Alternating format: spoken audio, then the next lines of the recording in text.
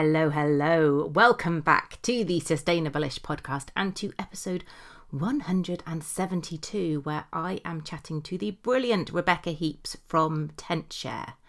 I will try and keep this intro short and sweet as Rebecca and I rabbited on quite a bit, and so it's a slightly longer episode than normal, but I just want to quickly flag the crap-free Christmas webinar that I'm running on Wednesday the 15th of November at 8 p.m. on Zoom. It is entirely free and I will be sharing tips, ideas and resources for a Christmas with less waste but no less joy and fun. I will pop the link for that in the show notes to register. If you can't make it live, don't worry, I will be recording it, but you do need to register in order to get the recording. Okay, so on with today's episode. I am very aware that the summer holidays might not be at the forefront of our minds right now, but before we know it, Christmas will be over and we will be thinking about them. And on the surface, camping feels like a pretty eco-friendly option for a cheaper holiday. And it absolutely is. However, there's always a however, isn't there?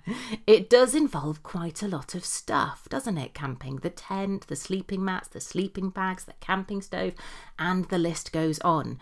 And all of this stuff might only be used once, maybe twice a year, and the rest of the time it sits in our sheds or our garages gathering dust. And for anyone who wants to have a go at camping, all of that stuff that they need is a big outlay and a big potential barrier when you're not even sure if you're going to like it and want to do it again. So this is where Tentshare comes in. Tentshare matches up people with tents with people who want them. Not only is this such a brilliantly simple idea for camping, but also for festivals. Figures from 2018 estimate that 250,000 tents go into landfill each year in the UK. And those figures are from 2018, so I'm imagining it's probably gone up quite a bit since then. And that is a huge amount of resources and energy literally going to waste. In this episode, Rebecca shares the story of how she got started and some of the positive benefits of sharing camping equipment above and beyond the purely environmental ones. The connection, the joy, facilitating people getting outdoors to appreciate nature. That's just a few of them. So I really hope you enjoy this episode. Do go and check out the Tentshare website. I've linked to hopefully everything in the show notes. You can find them at www.asustainablelife.co.uk/podcast. If you own a tent, popping it on Tentshare is a great way to support the sharing economy and contribute a kind of like mini nudge towards a less capitalist society. And if you're thinking of having a go at camping for the first time, maybe next summer, save yourself a whole heap of money and make some connections with local campers near you by using Tentshare. So have a little listen and then do let me know. Would you rent out your tent? Would you borrow a tent? Are you going to put your tent on Tentshare? I would be so incredibly happy to hear of any tents popping up on Tentshare as a direct result of this episode. I will be back after this interview with this week's good news. Enjoy.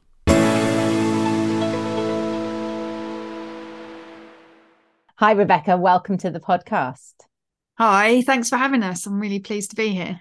Oh, really excited. We were saying just before I hit record, I've been following you guys for quite a while and I've wanted to speak to you for ages to find out a little bit more about what you're doing. So before we dive into that, can you tell us who you are, where you are and what it is that you do? Yeah, of course. Well, vice versa to you as well. I've been listening to you and wanting to speak with you for ages as well. So I'm really pleased we've finally met. So yeah, but my name's Rebecca and I'm founder of Tentshare, and I founded it about 3.5 years ago. And since then it's been growing slowly but surely. And it's shall I just dive into what Tentshare actually is? Yeah. Tell us what Tentshare is. So a good way I do it is, and maybe listeners can follow along too, is I usually ask the host, do you own a tent, Jen? I'm trying to think. I don't know if we do because we've got a caravan, you see, so we've used that. We did have like a little pop-up tent thing that the kids used in the garden. No, that's a lie, actually. My hhusband's still got his like ancient old tent from from his childhood. Perfect. So we've still got that kicking around somewhere. Yeah, that's great. Well, and the trick, it's a bit of a trick because if you do own a tent, then you can be a Tentshare member, but also if you don't own a tent, we can you can be a Tentshare member. So if you do own a tent, what you can do is pop it on the Tentshare platform and rent it to someone in your local community. And that means that you can make a little bit of extra money, but also someone in your local community is able to camp and access nature affordably and easily. So it's a good way to get our tents out of their attics and out of the lofts and into people's gardens and out camping and being used as much as possible, really. And then if you don't own a tent, you think about what sort of camping trip you'd like to go on, have a look on the Tentshare platform and find someone who's got the tent that you would like to use. It's much better than buying a new one, because you know that the tent's going to be completely fit for the purpose that you're using it for. Plus, if you're going on a big family camping trip, then you'll need a nice big tent. But if you're going on a little wild camp on your own, then you will only need a little tent, and you only need it for that time that you're camping. So it seems, in a way, it seems a bit silly to buy one when in fact you can just have access to all the tents you want by sharing what we've already got within our It's such community. a genius idea, because as you said, if we are people or a family who camp, maybe we go on holiday once or twice a year, and then the rest of the time the tent is just in the shed, in the garage, wherever, just not being made use of. And then if we are someone who might aspire to camp, it's quite a big outlay, isn't it, to go and to buy all the kit and caboodle that you need when you're not actually sure if you might like it as well. Exactly. And how many people have bought?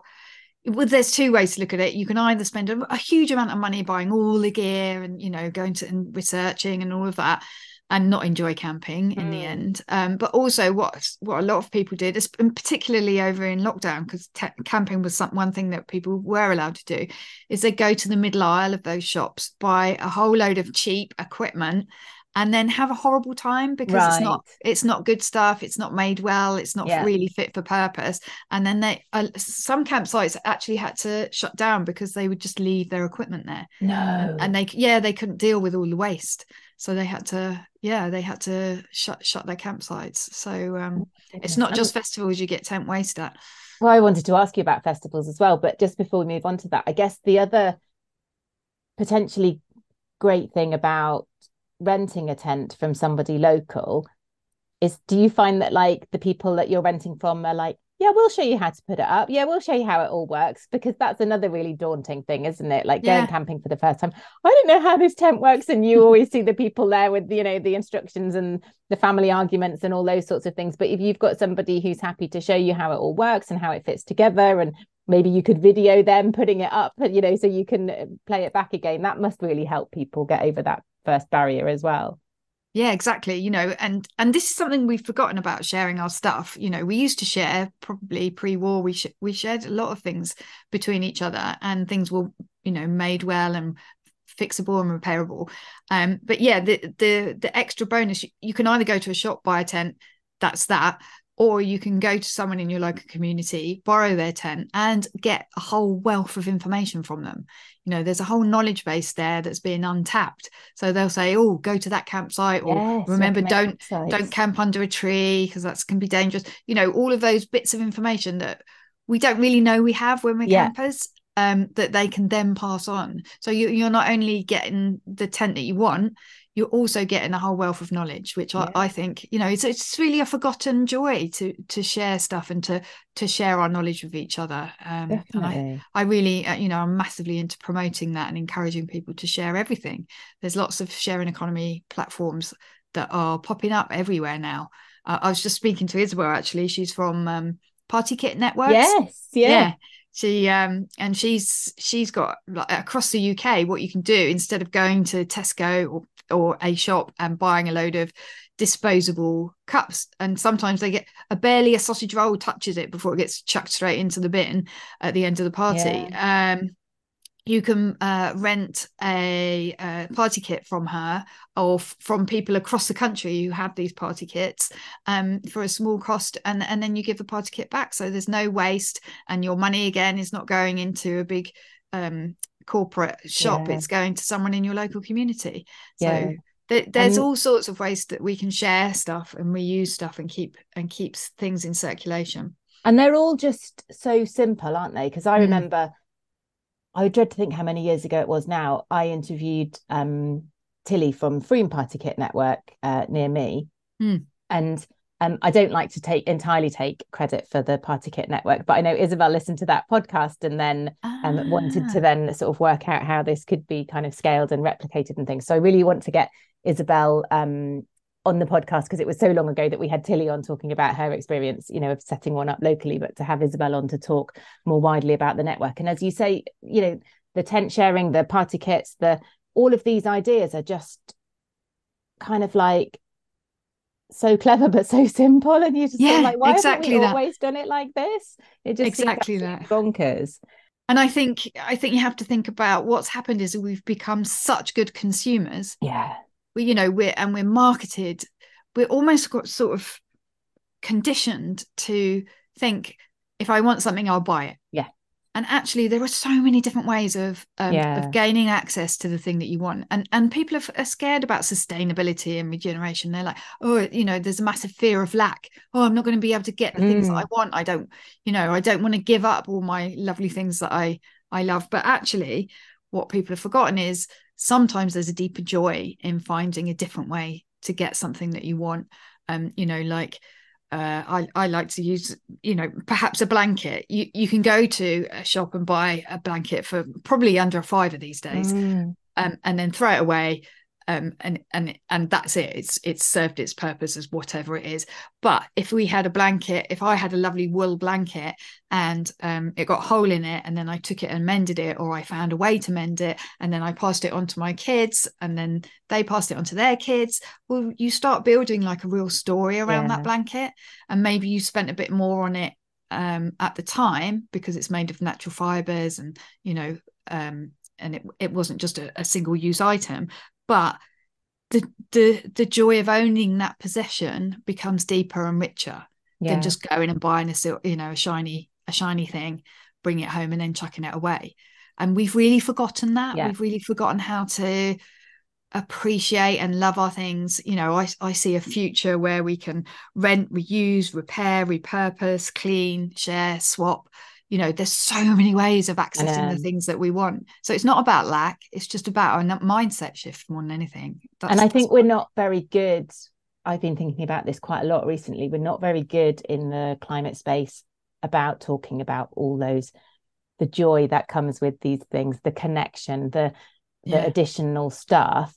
And the mainstream narrative is very much that narrative of lack, and that they're coming for your burgers and your cars and your holidays and all these sorts of things. And I think we need to, there's a quote, and it's from I can't remember.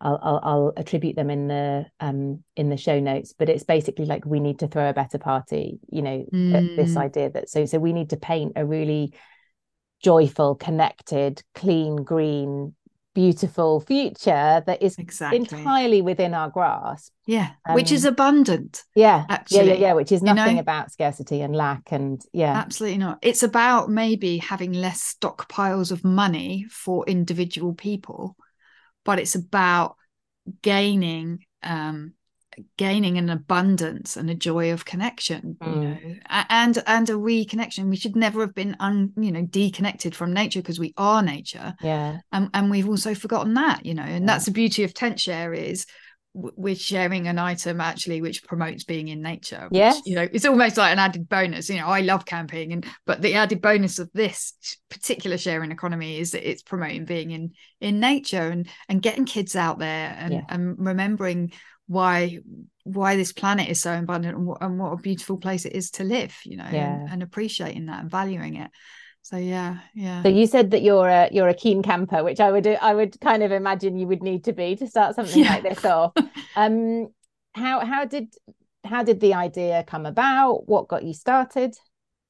So it's a very grassroots story. So I was needing to make a bit of extra money myself. And I was like digging around in my mind, like thinking about all the stuff that I own, and could I sell something? Could I, what could I do? And I have a beautiful canvas bell tent, and I didn't want to sell it because I still use it. And I thought, well, I'll start renting it out. And I started renting it to the local community, and that went very well. And then I thought, right, well, I'll put it on a platform and reach a wider audience. And when I went to look for one, that one did not exist. Right. And so I was moaning about it, and one of my friends said, "Well, create one then. Stop moaning about it. Create one." Okay. I was like, "Okay." But the more I thought about it, the more it just seemed like such a good idea, because of this element that I follow the Quaker principles, and so any business that's been founded by me was going to be regenerative. And the Quaker principles are peace, equality, truth, simplicity, and integrity. Right. And I'm not a Quaker, but I live my life by those values. I've kind of borrowed those values. And so when you apply that to a business, of course, it's going to turn out to be great for people. So the people get 85% of what they make on their tent rentals. Tentshare takes 15%, and that I basically take nothing out of it at the moment, but that kind of pays for maintaining it and keeping it going. And then and we're reusing an item that we already own, and that's a good thing, instead of having them sitting in our attics being unused. And I've just been doing a thing about use intensity. So the more you use something, the better, the more efficient it becomes in terms of carbon. And I can speak to that. But you asked me about how Tentshare started. So that's how it started. And so, I created Tentshare, and it's kind of gone from there. So, it was it always surprised. Like, I love talking to people who've done exactly what you've done, like gone, oh, this is an idea. And someone ought to do that. And then gone, oh, crap, I'm going to have to do that kind of thing. It's going to have to be me. and people very, just brush over, and that's how it started. And I'm like, I just cannot get my head around where you would even start. Like, is it just a website, and how do you hook people? All those kind of, like, that would have just completely flummoxed me, and I would have gone, I don't know how to do it, and therefore I sort of wouldn't have done it. Like, did you have any help? Did you look at other sort of similar models that exist for other things, or like, how did you even start? So I thought it was, well, like sharing simple, right? It's got to be a simple thing. Little did I know. What I did initially was I did quite a lot of research around it, and the model is the Airbnb model, basically. Airbnb has actually come out of the sharing economy definition, because instead of utilizing assets that we already own, they've gone beyond that, and people are purchasing assets to specifically rent out. And so they've kind of gone beyond that sharing, but initially they were a sharing economy platform, and peer-to-peer sharing economy platform. And there's quite a lot written around how they began. And there is also there's like an instruction book how to set up a sharing economy model. It's called Lean Marketplace. So I read that, and then it's the software which is the key. So for now, I rent a software from ShareTribe, which allows me to do a minimal viable platform. And that allows people to share their items. There's a review system. I've added a deposit system, and they have control. So really, Tentshare is just a facilitator. We don't own any stock, apart from my own personal ones. I am a Tentshare member as well as being a Tentshare founder. But so it's really about people being able to show that they've got a tent, and someone else to be able to pick it up. So some people would be driving maybe from London to Wales, and they'll pick up a tent on the way to Wales. So you can see along your local route. There might be something local to where you're going, or, as you say, on the way. That's a good idea. And one of the biggest challenges we have is getting the stock on there. So it takes people to list their tents to be able to have stock available for people to rent.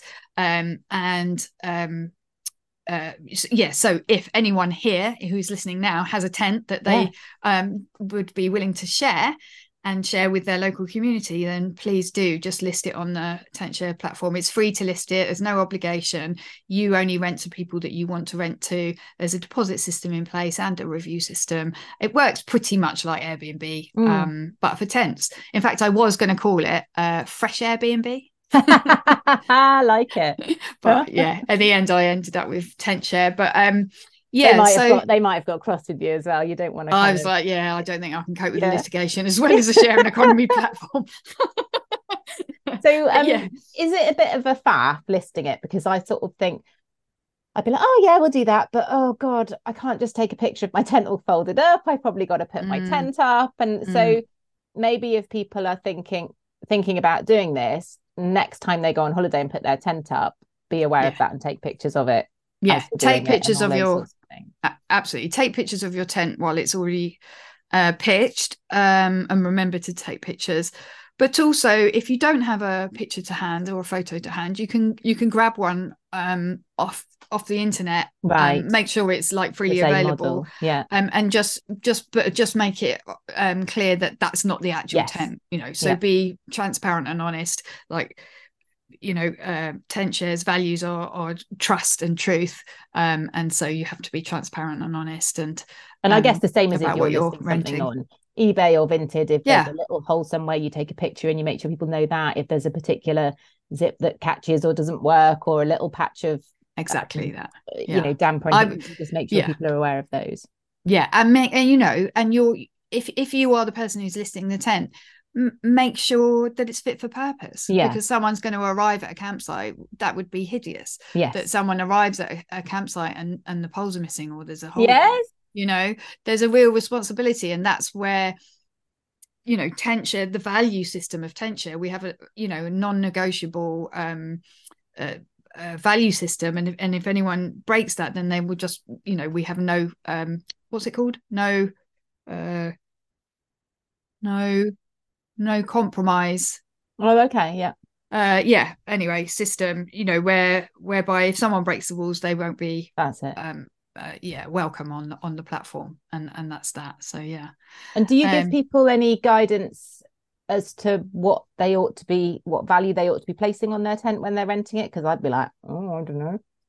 So we've got over 500 items listed, so you can have a look on the listings and see where your tent fits, because there is that's the beauty, actually, is there's such a scale between someone might just have a little fun single pop-up that's the kids might want to play with in the garden for a day, not even overnight, and that would cost maybe a £5 a night, or not even that, but then someone might have a huge 5-meter glamping tent with the chandelier and all the slides, and that would cost a few £100 for a night.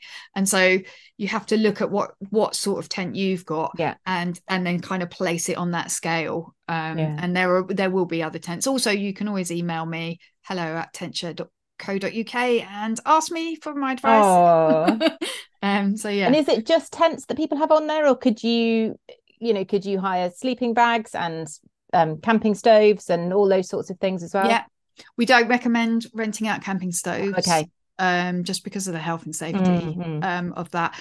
But and you can rent any camping equipment, any outdoor equipment on there.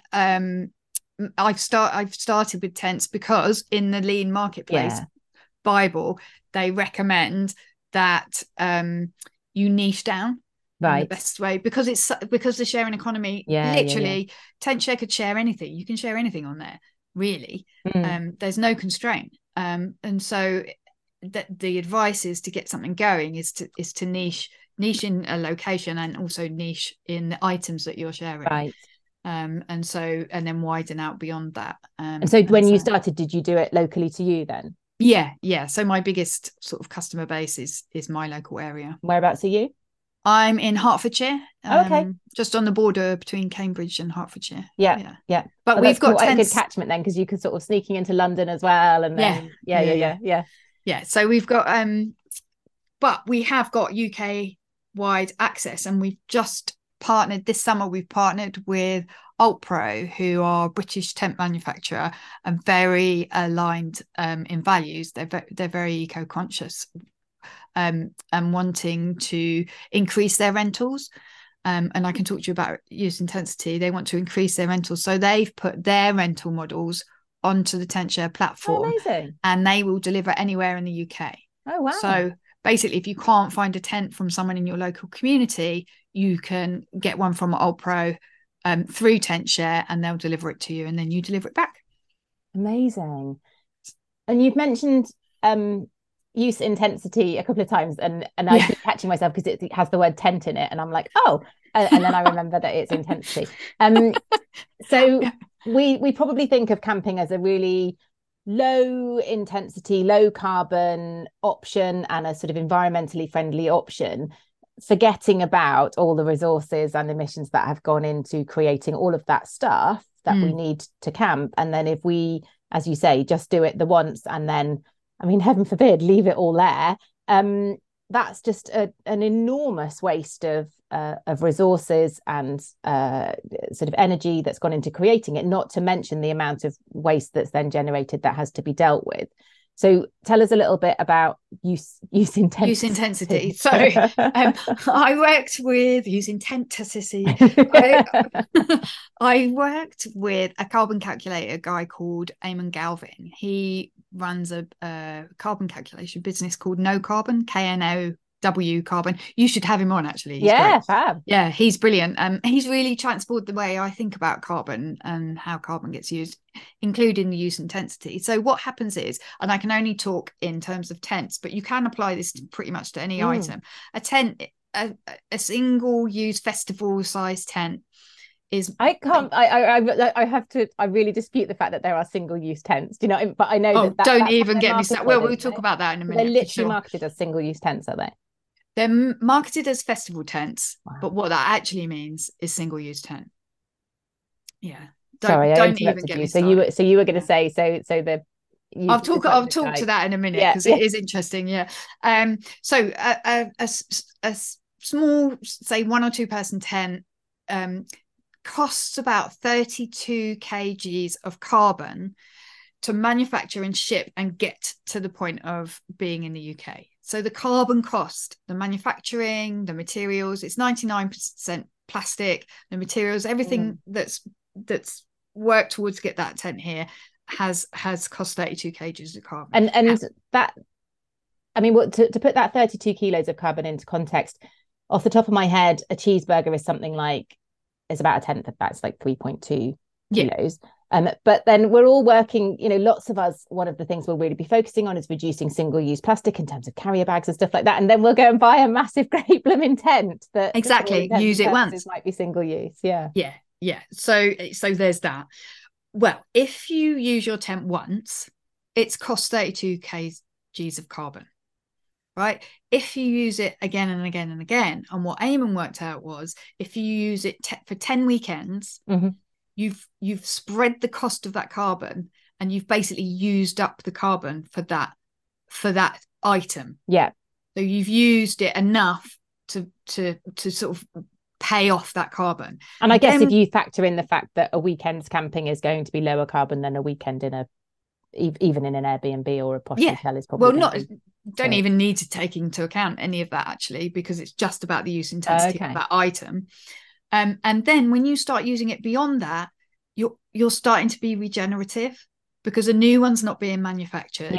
You've paid off the carbon that's been used to create that tent, and once you start using it beyond that, you're starting to regenerate. You're almost giving back to the planet.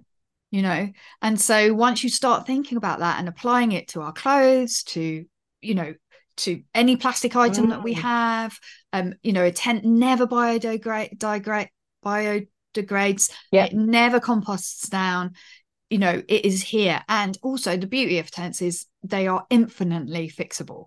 Right. So I will talk about Camplight in a minute, because I work with a business that works in festivals, and I've become a fully qualified tent mechanic, so I can love that there's such thing as a tent mechanic and that you have to be qualified to do it. I love it. You have to go on the training, otherwise you're no good to us, basically.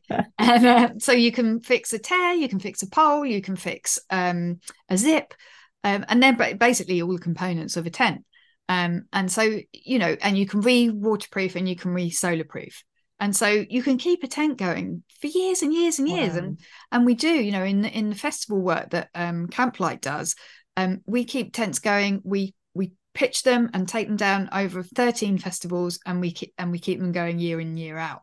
And so that is a really regenerative model. Because I would imagine that that's one of the most common reasons somebody throws their tents out is like the pole breaks or something like that. And it just seems an awful lot of material to have to discard for the sake of one pole or one little pair or something like that. So knowing that that's possible. So if people have got tents at home that have, I was going to say injuries, that are damaged, are there resources online somewhere? I'm sure there must be videos on YouTube that tell people how to do this, but is there have you got a nice set of resources, or is there a nice set of resources anywhere for people to learn to do those simple mends? Yep, I think they're on my YouTube channel. I actually haven't spent much time on that as yet, but it's all uploaded. What have you been up to? I know. It's all uploaded on there, I'm pretty sure. But if you go to Tentshare Instagram, in the highlights, there's how to mend each part of your tent. You can go onto the highlights and have a look. Also, you can email me and ask me. I'm really happy to share the knowledge. It's not rocket science. It's actually quite easy. Is it a lot of gaffer tape? No, we wouldn't use gaffer tape. No, I just sworn. Typing gaffer tape into it. No, we use, and that's the thing, is it actually is simple once you have the knowledge. And we only use a very particular type of tape to mend a tear, because we know that one works and won't start peeling off, and like gaffer tape after a while starts sort of failing basically. So we wouldn't put gaffer tapes on a tent unless we absolutely had to. So you can find out about that.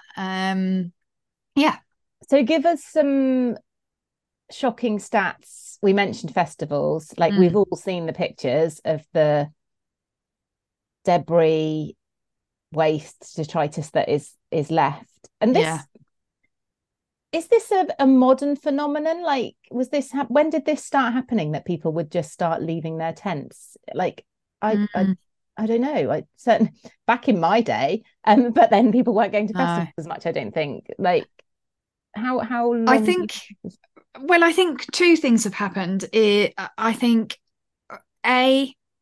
festivals are getting much bigger. And loads more people go than like back in our day.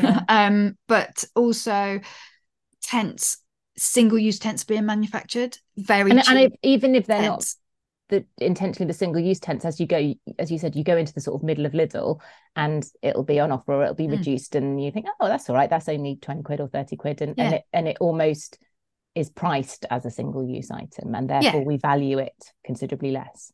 Exactly. So it's so easy for us to buy a tent and leave it. It's a massive privilege to be able to do such a thing.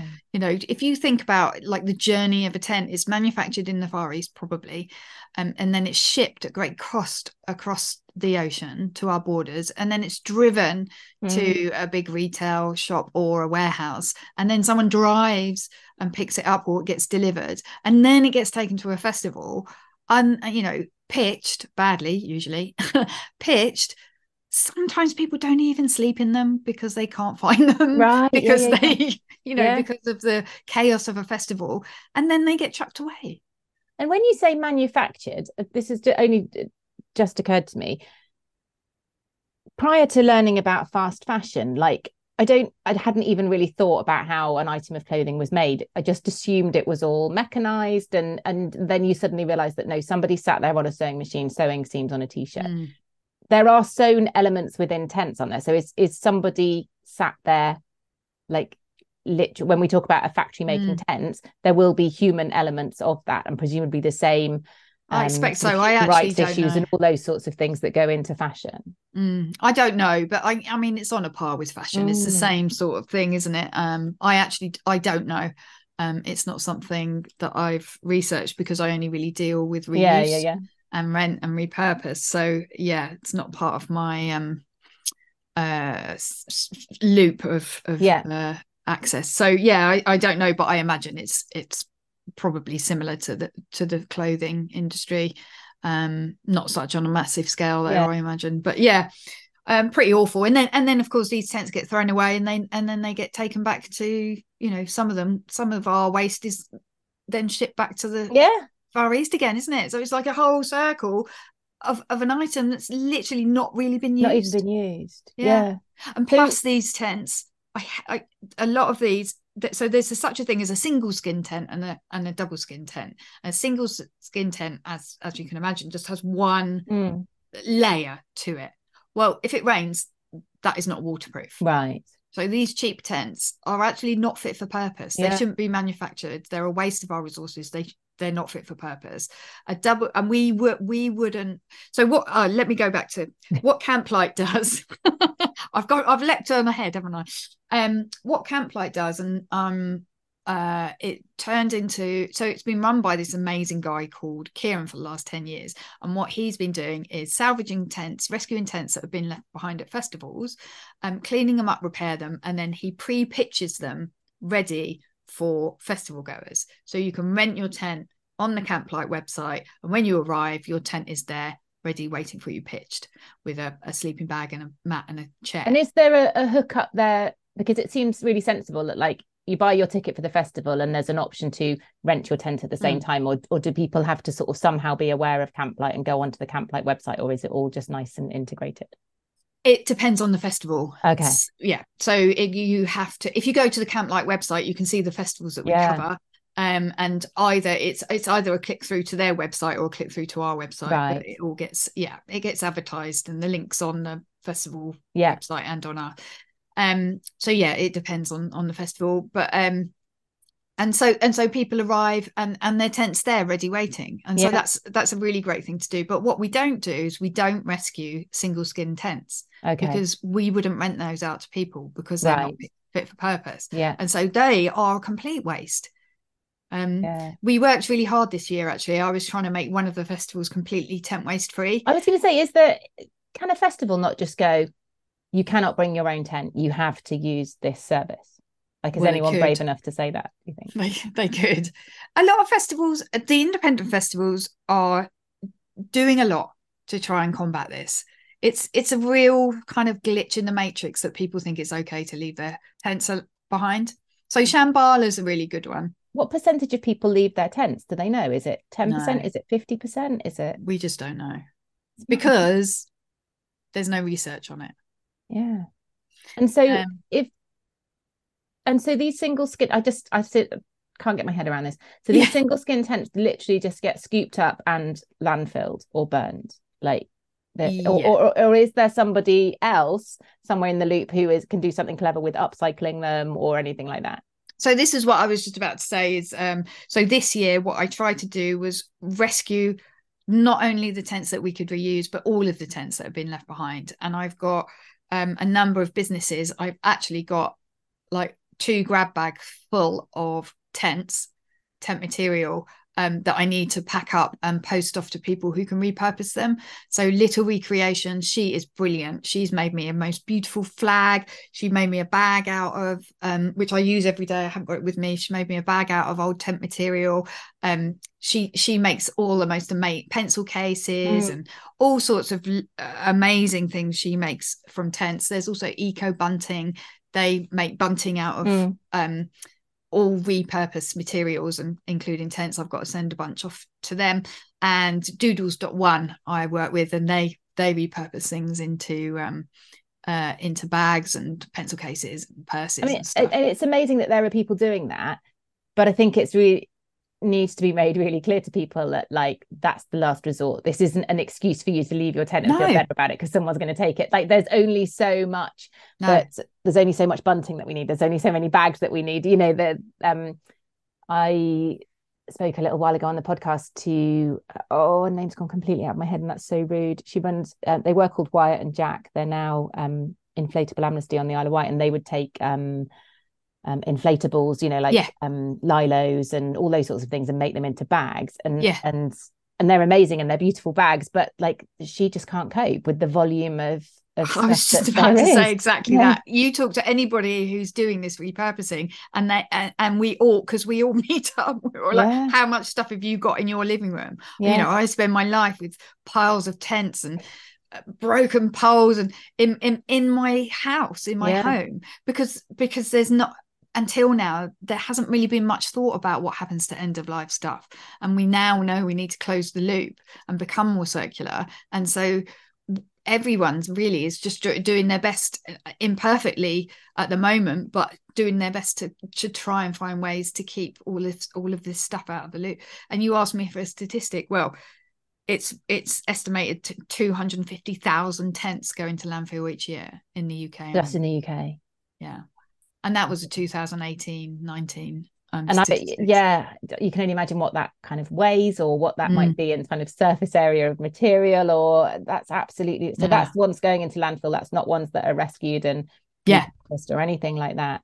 Yeah. So is this an issue that you said, some of the festivals are sort of doing good work, like generally are festivals taking this issue seriously and trying to be proactive about it? I think they all want to do really well. I think it comes under scope 3 Yeah. emissions, because it's not their waste. It's So for people that people are, who might not have heard of, like, when a festival's being run, or a business is a business is running and they're trying to work out what their carbon footprint is, they'll break their emissions down into 3 scopes.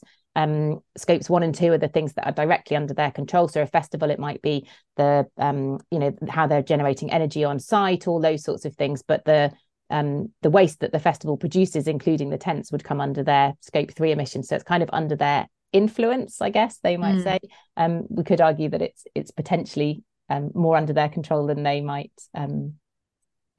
than it might be at the moment. They have a lot of influence, I would have said, over what. oh yeah, they have a massive influence, and we're working with them, and that's what I love, is that we're having conversations, and these conversations are happening. I think there's a willingness. I think there's a difficulty around well, there's a disconnect between, because it's so new, this whole like closing the link and closing the loop and accounting for our carbon emissions and all of this. We're all sort of playing catch up. Yes. And there's a sort of I'm just a person who has an idea, and I'm talking to big corporate event companies. We're not always speaking the same language. Yeah. Although the intent is good. Yeah. It's and I think this goes across the board. I think there's a whole disconnect between people who are sustainable through their value system and corporations who are having to implement sustainability. And there's a language barrier, and we need to kind of build a better connection with I call it a pincer movement, bottom up, top down movement. If we do the pincer movement, then we will start making changes. And so, I'm happy to talk to any festival about this, and I've got loads of great ideas. But I just want to flag up, like, Medicine Festival's brilliant. There's hardly any tent waste there. Shambhala's brilliant. There's hardly any tent waste, if any tent waste. There were lots of festivals that don't have tent waste. So I was going to, because that was going to be my next question, was like, can you envisage a scenario whereby there is no tent waste at festivals? And so the fact that there are at least a couple of festivals who are either already there or almost there proves that it can happen. And there's this lovely quote, and I can't remember, I don't know who to attribute it to, but it's something like, the future is already here, it's just unevenly distributed. And exactly, I love the fact that you could then say to another festival who's like, oh, this is going to be really tricky, this is going to be no, these guys have done it, and this is how they. And so if you've got those case studies and you've got those examples, it makes it easier for people to do it and harder for them to say it can't be done. Exactly that. And you know what, COVID, I think, has opened up a whole conversation. It's like when people say you can't do it, you're like, I think you can, because COVID just proved that. Yes, we can't keep the whole country. COVID was you couldn't possibly have all these calls done on Zoom or Teams because people need to get in the room together. And then we're like, kind of worked. I mean, it wasn't brilliant, but we kind of did it. that happens in an instant. Yeah. Yeah. And so, anything really is possible if people Yeah. are willing and want to do it. So I really try and err on the positive. And there's that whole idea about the research into protests, the 3.5% effect. And if 3.5% of the people take a peaceful and active approach to the thing that they're really passionate about, then the rest will follow. Then you'll make change. And when you think about that, 3.5, if we get 3.5% of the population, that's 7 in 200 of the population actively sharing and shouting about it. They're the protesters, they're the people who are actively doing it. Then the rest will follow. And that feels like it's almost there. I feel like we're on a tipping point. I really do. I think comes back to that, what we were talking about earlier about getting better at talking about these co-benefits, getting better at sharing those connections, those joys, those I think it probably doesn't count as a positive because but like an alleviation of guilt. So when you were talking about I've just taken them off because my hands got a bit hot, but like I've got these, and people won't be able to see, but I'll share a picture. So these are like little mitteny things because I get really cold hands. And they're I think they were recycled cashmere anyway. But then they got attacked by moths, and I sort of had a go at mending them, and looked a bit rubbish, and I nearly threw them out and got another pair. And then I just thought, no, come on. And so I sat there for several evenings, and I very imperfectly, very visibly darned them.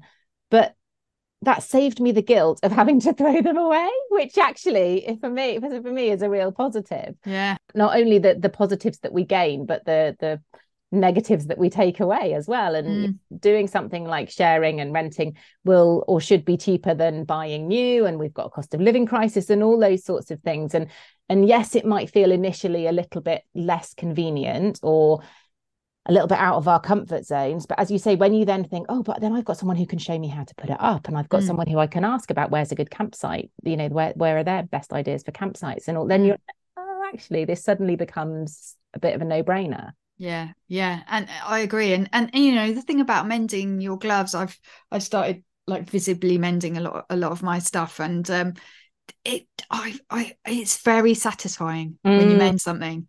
And I would advise anyone to have a little go at mending, even if it looks awful. You just wear them at home or whatever, or wear them proudly. And because people talk about it, and then it starts conversations. Exactly yeah. that. Like I used to have a pair of jeans that were very visibly mended, very imperfectly visibly mended, but it would always, I'd be at an assembly at school or something, and it would always kick off a conversation. And I could probably imagine a little bit similar with the tents. Maybe it's less. But people do have conversations at campsites like, oh, I like your tent. And then they'll, number of times my husband has had a conversation about caravans with other people on a campsite. But then you go, oh, well, do you know what? I rented this because we haven't used a tent before and we weren't sure. And that it's that sort of ripple effect. And I think that we need to get better at sharing the co-benefits and the joy, but also talking about these really simple, easy changes that we've made and sharing them with other people, because you could get 4 or 5 people on board. You renting one tent could, and sharing that you've done it on your Facebook page or with friends or family might make them go, oh, that's a good idea, and we could have a go at that. Yeah. And lots of people I speak to that there's been a change actually. When I first started talking about it, people were like, what, sharing your tent? To actually some hostility towards me for suggesting it. And now whenever I talk about it, people are like, that's such a good idea. The challenge is, like you say, is getting people to actually list their tents. So, if in doubt, it takes literally 5 minutes, and list it. Don't even put a picture on. You don't have to put a picture on. Obviously, it will rent better if you do. But for now, list it, and you're doing your bit by actually just growing the Tentshare group of tents that are available to be rented. If nothing else. I guess with any sort of model like this, it kind of needs a minimum number of people doing it, and the more people doing it, the more viable it becomes. I remember talking to I think it was Tessa Clark from Olio, who are they started off as a food waste sharing app, and now they share lots of things on there, don't they? But the fact that it's very, very active in places like London and in some bigger cities and things like that. But the more rural you get, the sort of less it's used. And it's one of those things that you sort of look and go, oh, there's nothing near me. And so then you give up on it. But she suggested with that, like, just list something on there. And I guarantee you it'll be gone in 24 hours. And she was right. I tried it. Yeah, same. Yeah. If people come and look on Tentshare and go, oh, there's nothing near me, as you said, then look at where you might be wanting to go camping, or whether there's anywhere en route and all that sort of thing. But I love that idea of, like, if you've got a tent, just stick it on. Let's spend 5 minutes, stick it on, put the pictures up, get the pictures next time you pitch it next summer or whatever. But it needs that minimum viable number on there, doesn't it, in order for it to suddenly become part of the, like, for it to become easier than people buying. Yes. That's what we need. Yeah. We need the more we do it, the easier it becomes. Yeah. And the more we get used to it, you know, at the moment, people are quite tentative. Oh, what if my tent gets damaged? I've been renting out my bell tent for the last 4 years. I've got a few now, actually. I've been renting them out for 4 years, but I hand my bell tent over to people. They come to my home and I give them my bell tent, and I say to them, I look at them and I say, please look after my bell tent. And they do. I've never had an issue. Nobody's ever damaged any of my tents. I asked for a deposit and there is a review system.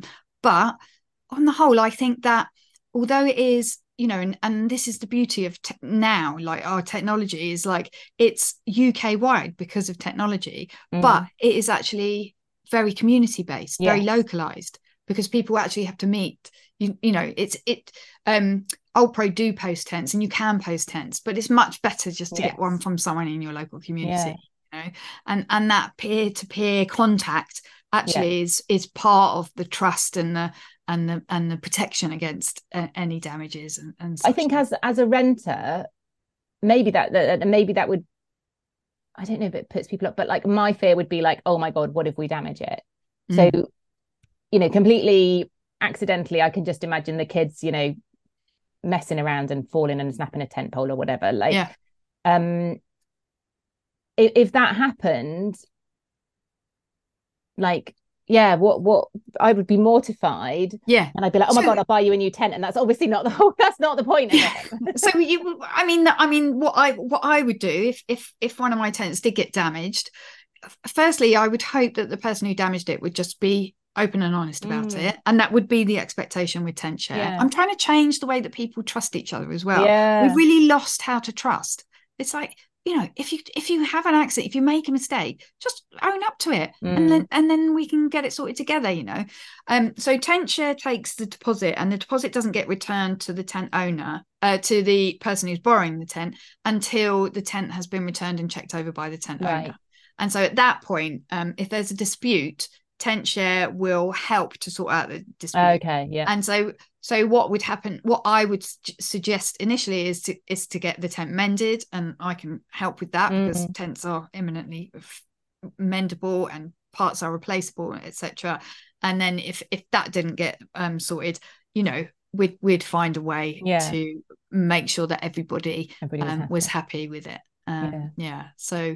So it's not an exact science, but life is not an exact science. And I think that's something we've really, you know, again, something we've really kind of let go of. Is like interaction.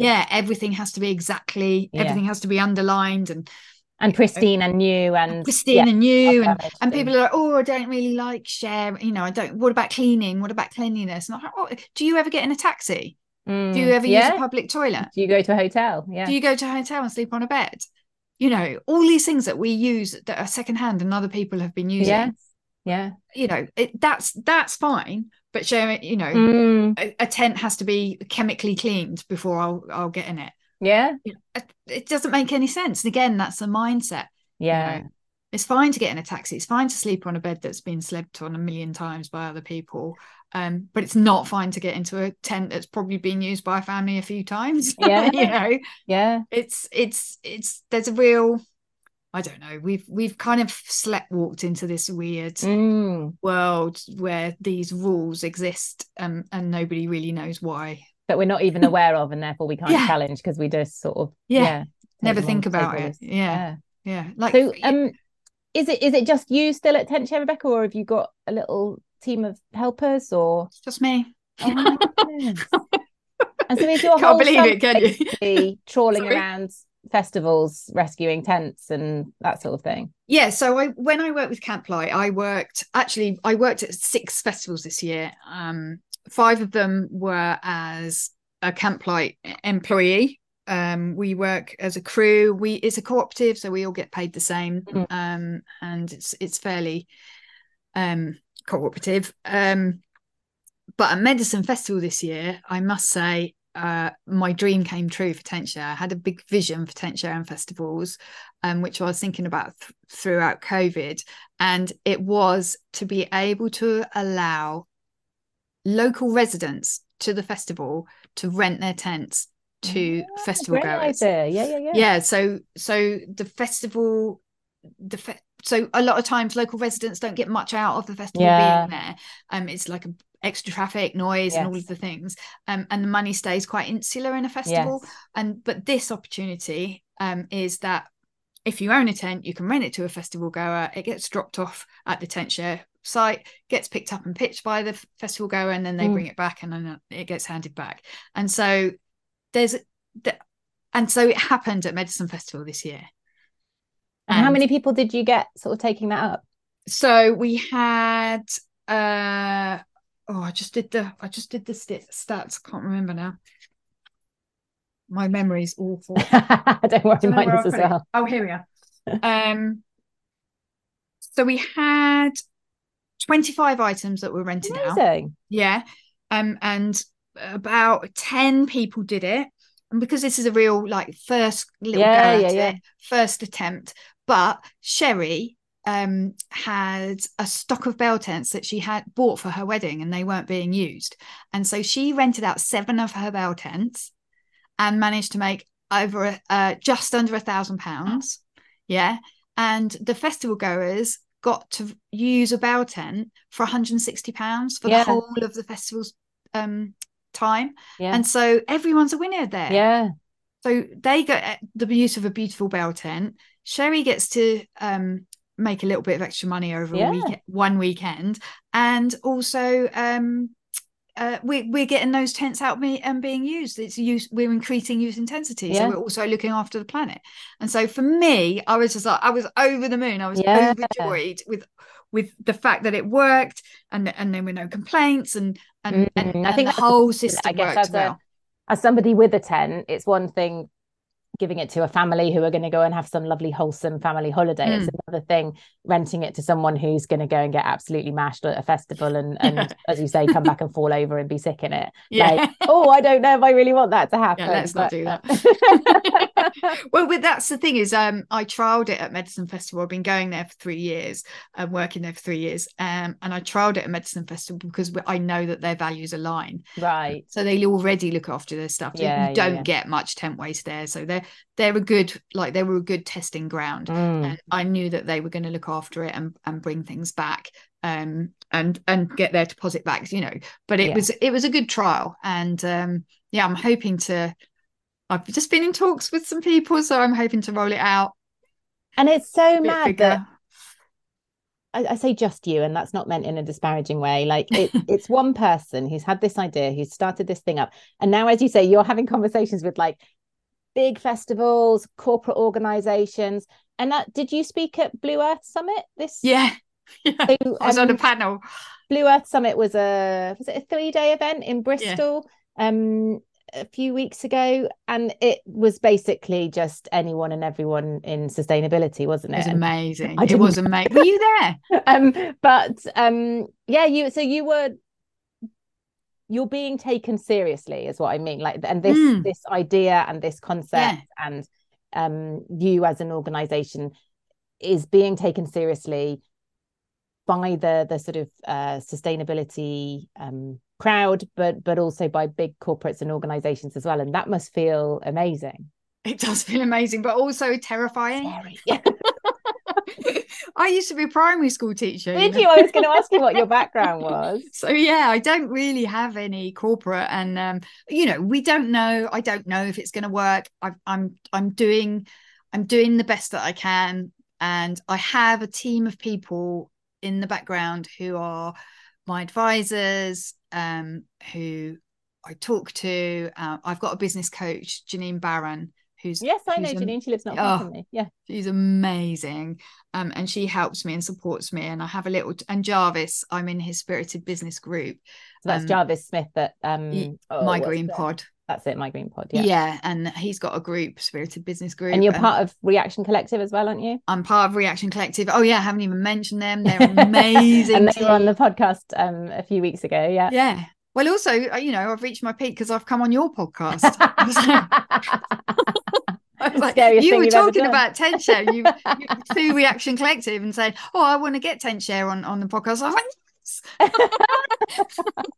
So yeah, I mean, it's been a lot of hard work, and I'm going to have to at some point bite the bullet and get some employees because it's getting bigger. But yeah, for now your full-time gig. You don't teach anymore. I don't teach anymore. I work for Camplight, and that's another business that I help run. There's 3 of us on as directors of the cooperative as we transform it from.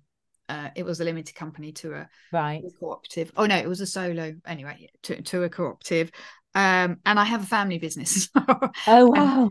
Which kind of it allows me to pay the mortgage. The bills for now. Yeah, basically, and it gives me this freedom to be able to really invest in Tentshare.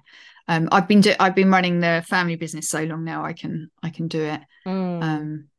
And I guess that's a little bit of the frustration, isn't it? All of these different business models take probably a little, because there's something that are new to people and things, they probably take a little bit more time to get up and running and off the ground. And because of the different values that are attached to them, it isn't just this like, let's make as much money as we can as quickly as we can.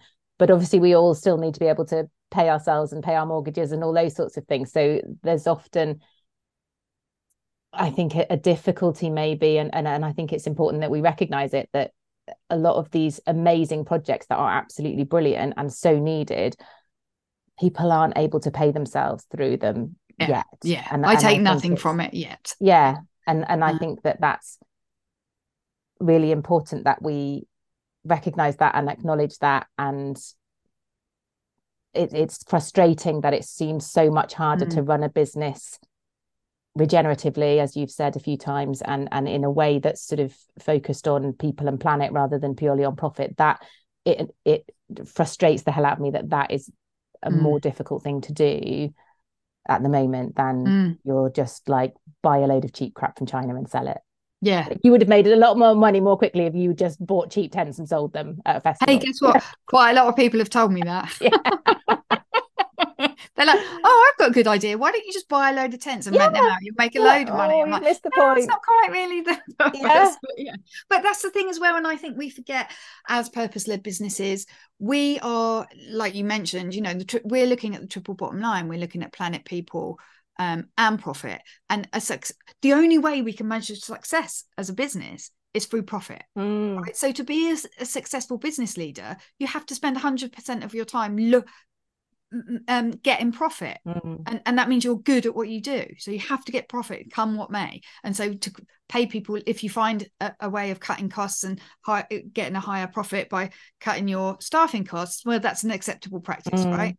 And then you the nth degree of that is that you're paying people nothing or slavery and stuff, right? So now when we've got business leaders who are looking at planet, people, and profit, our attention is divided between 3 different things. So of course, it's going to be a slower grow. Yeah, but I feel like it's got legacy attached to it, and this is people are very short term and short sighted in the fact that what's the legacy of buying cheap stuff from China because the planet is running out of resources. We know that for a fact now. We didn't know that 100 years ago. So it was okay to sort of it was okay-ish to work towards that because we didn't understand that the planet had finite resources. Now we know that. We need to switch up our business model to reflect that new knowledge. And that's what's not happening, and it's not happening fast enough. And you talked right at the very beginning about your values. How actually it was really important that your personal values come into the business, and I think we need so much more of that, don't we? We need so much more of people, and I know it's not always easy but trying to close that values action gap both in Mm. our personal lives and in our, you know, anything we're doing sort of work wise as well. Yeah, And exactly. but I guess also, you know, you are in that privileged position that you have another business there to be able to Yeah, support so you. So privileged. you can Yeah. absolutely understand why people will, if they're starting up a business, go for the Yeah, of easiest, course. most Yeah. traditional route, you know, all Yeah. that sort of thing. It's quite disruptive, isn't it? And harder to go down this route. Yeah, it is. And I'm very privileged. And having, because my family business is the construction industry, and having seen how I call it the old paradigm of business works, I knew that I did, if I was going to create any sort of business, it definitely was not going to be following down that path. And so I'm so lucky that, you know, I'm kind of using the old paradigm method, Yeah. to fuel the new Yeah. paradigm, you know. And there's something to be said for that, you know. Okay, use the old paradigm money and funnel it Create something into new. something new, you Yeah. know. That's okay. A lot of people kind of use you know, do work for corporates if they're working alone, you know, solo entrepreneurs or coaches or whatever, work for big corporates so that they can then go on and do an affordable coaching session for people who are sustainably minded, you know. Yeah. You know, there's lots of different ways we just need to funnel the money and the attention. Yes, So that because it's at the moment spread that's more not evenly. happening, is it? It's just got to spread more evenly. Yeah. You know. Oh, Rebecca, we could chat for ages, I'm sure. At the start, I was like, I don't know if we're going to be able to talk about tents for an hour, but we obviously very easily can. I can do a week on tents. Yes, Get and it's about Kieran on, isn't it? It's about the circular economy. It's about yeah, repair. It's about yeah, different business models, all those kinds of things as well. What's, you know, thinking we're nearly at the end of 2023, 2024 is coming up. What's your dream? What's your goals in terms of number of people on the platform or tents rescued or whatever for 2024? Have you got that sort of nitty gritty yet? Oh yeah, definitely. Well, totally for Tentshare to scale, and to scale to the point where it can start financially supporting itself. It's just on the cusp, I think. This year was all about trial. Next year is all about like starting to pull in some financial reward so that we can keep it going. Also with Camplight, we worked at 13 festivals and we worked out the carbon efficiency saving. Did I say that already? So we worked out the carbon intensity. Yeah, so we used that model. I've got this great calculator which Aim and Galvin sorted out for me, and we worked at 13 festivals this year, big and small, and we made a carbon efficiency saving of 82 tons of carbon, which is the carbon equivalent of 214 return flights to Madrid. Wow. So we want to smash that next year with Camplight, and Tentshare is also part of that. You can apply the same principles when people are reusing tents, whether they're through Camplight or Tentshare. So we're hoping to improve upon that next year. And it's so nice when you to be able to put numbers to this stuff, isn't it? I find sometimes it's a little bit difficult doing what I do, in that, well, has that made a difference? I don't know, and I can't. I've got no way. And actually, certainly with the clubhouse, like Joe at Geeky very kindly gifted us a pro account, so it means we can start to put some kind of numbers to this, and like you can see that it is making a difference, and there is some, you know, carbon and water and whatever savings coming out of it, as well as all that lovely qualitative, you know, comments and feedback and all that sort of thing. But to be able to put numbers to it does start to make a difference, doesn't it? And I think it's key as well, because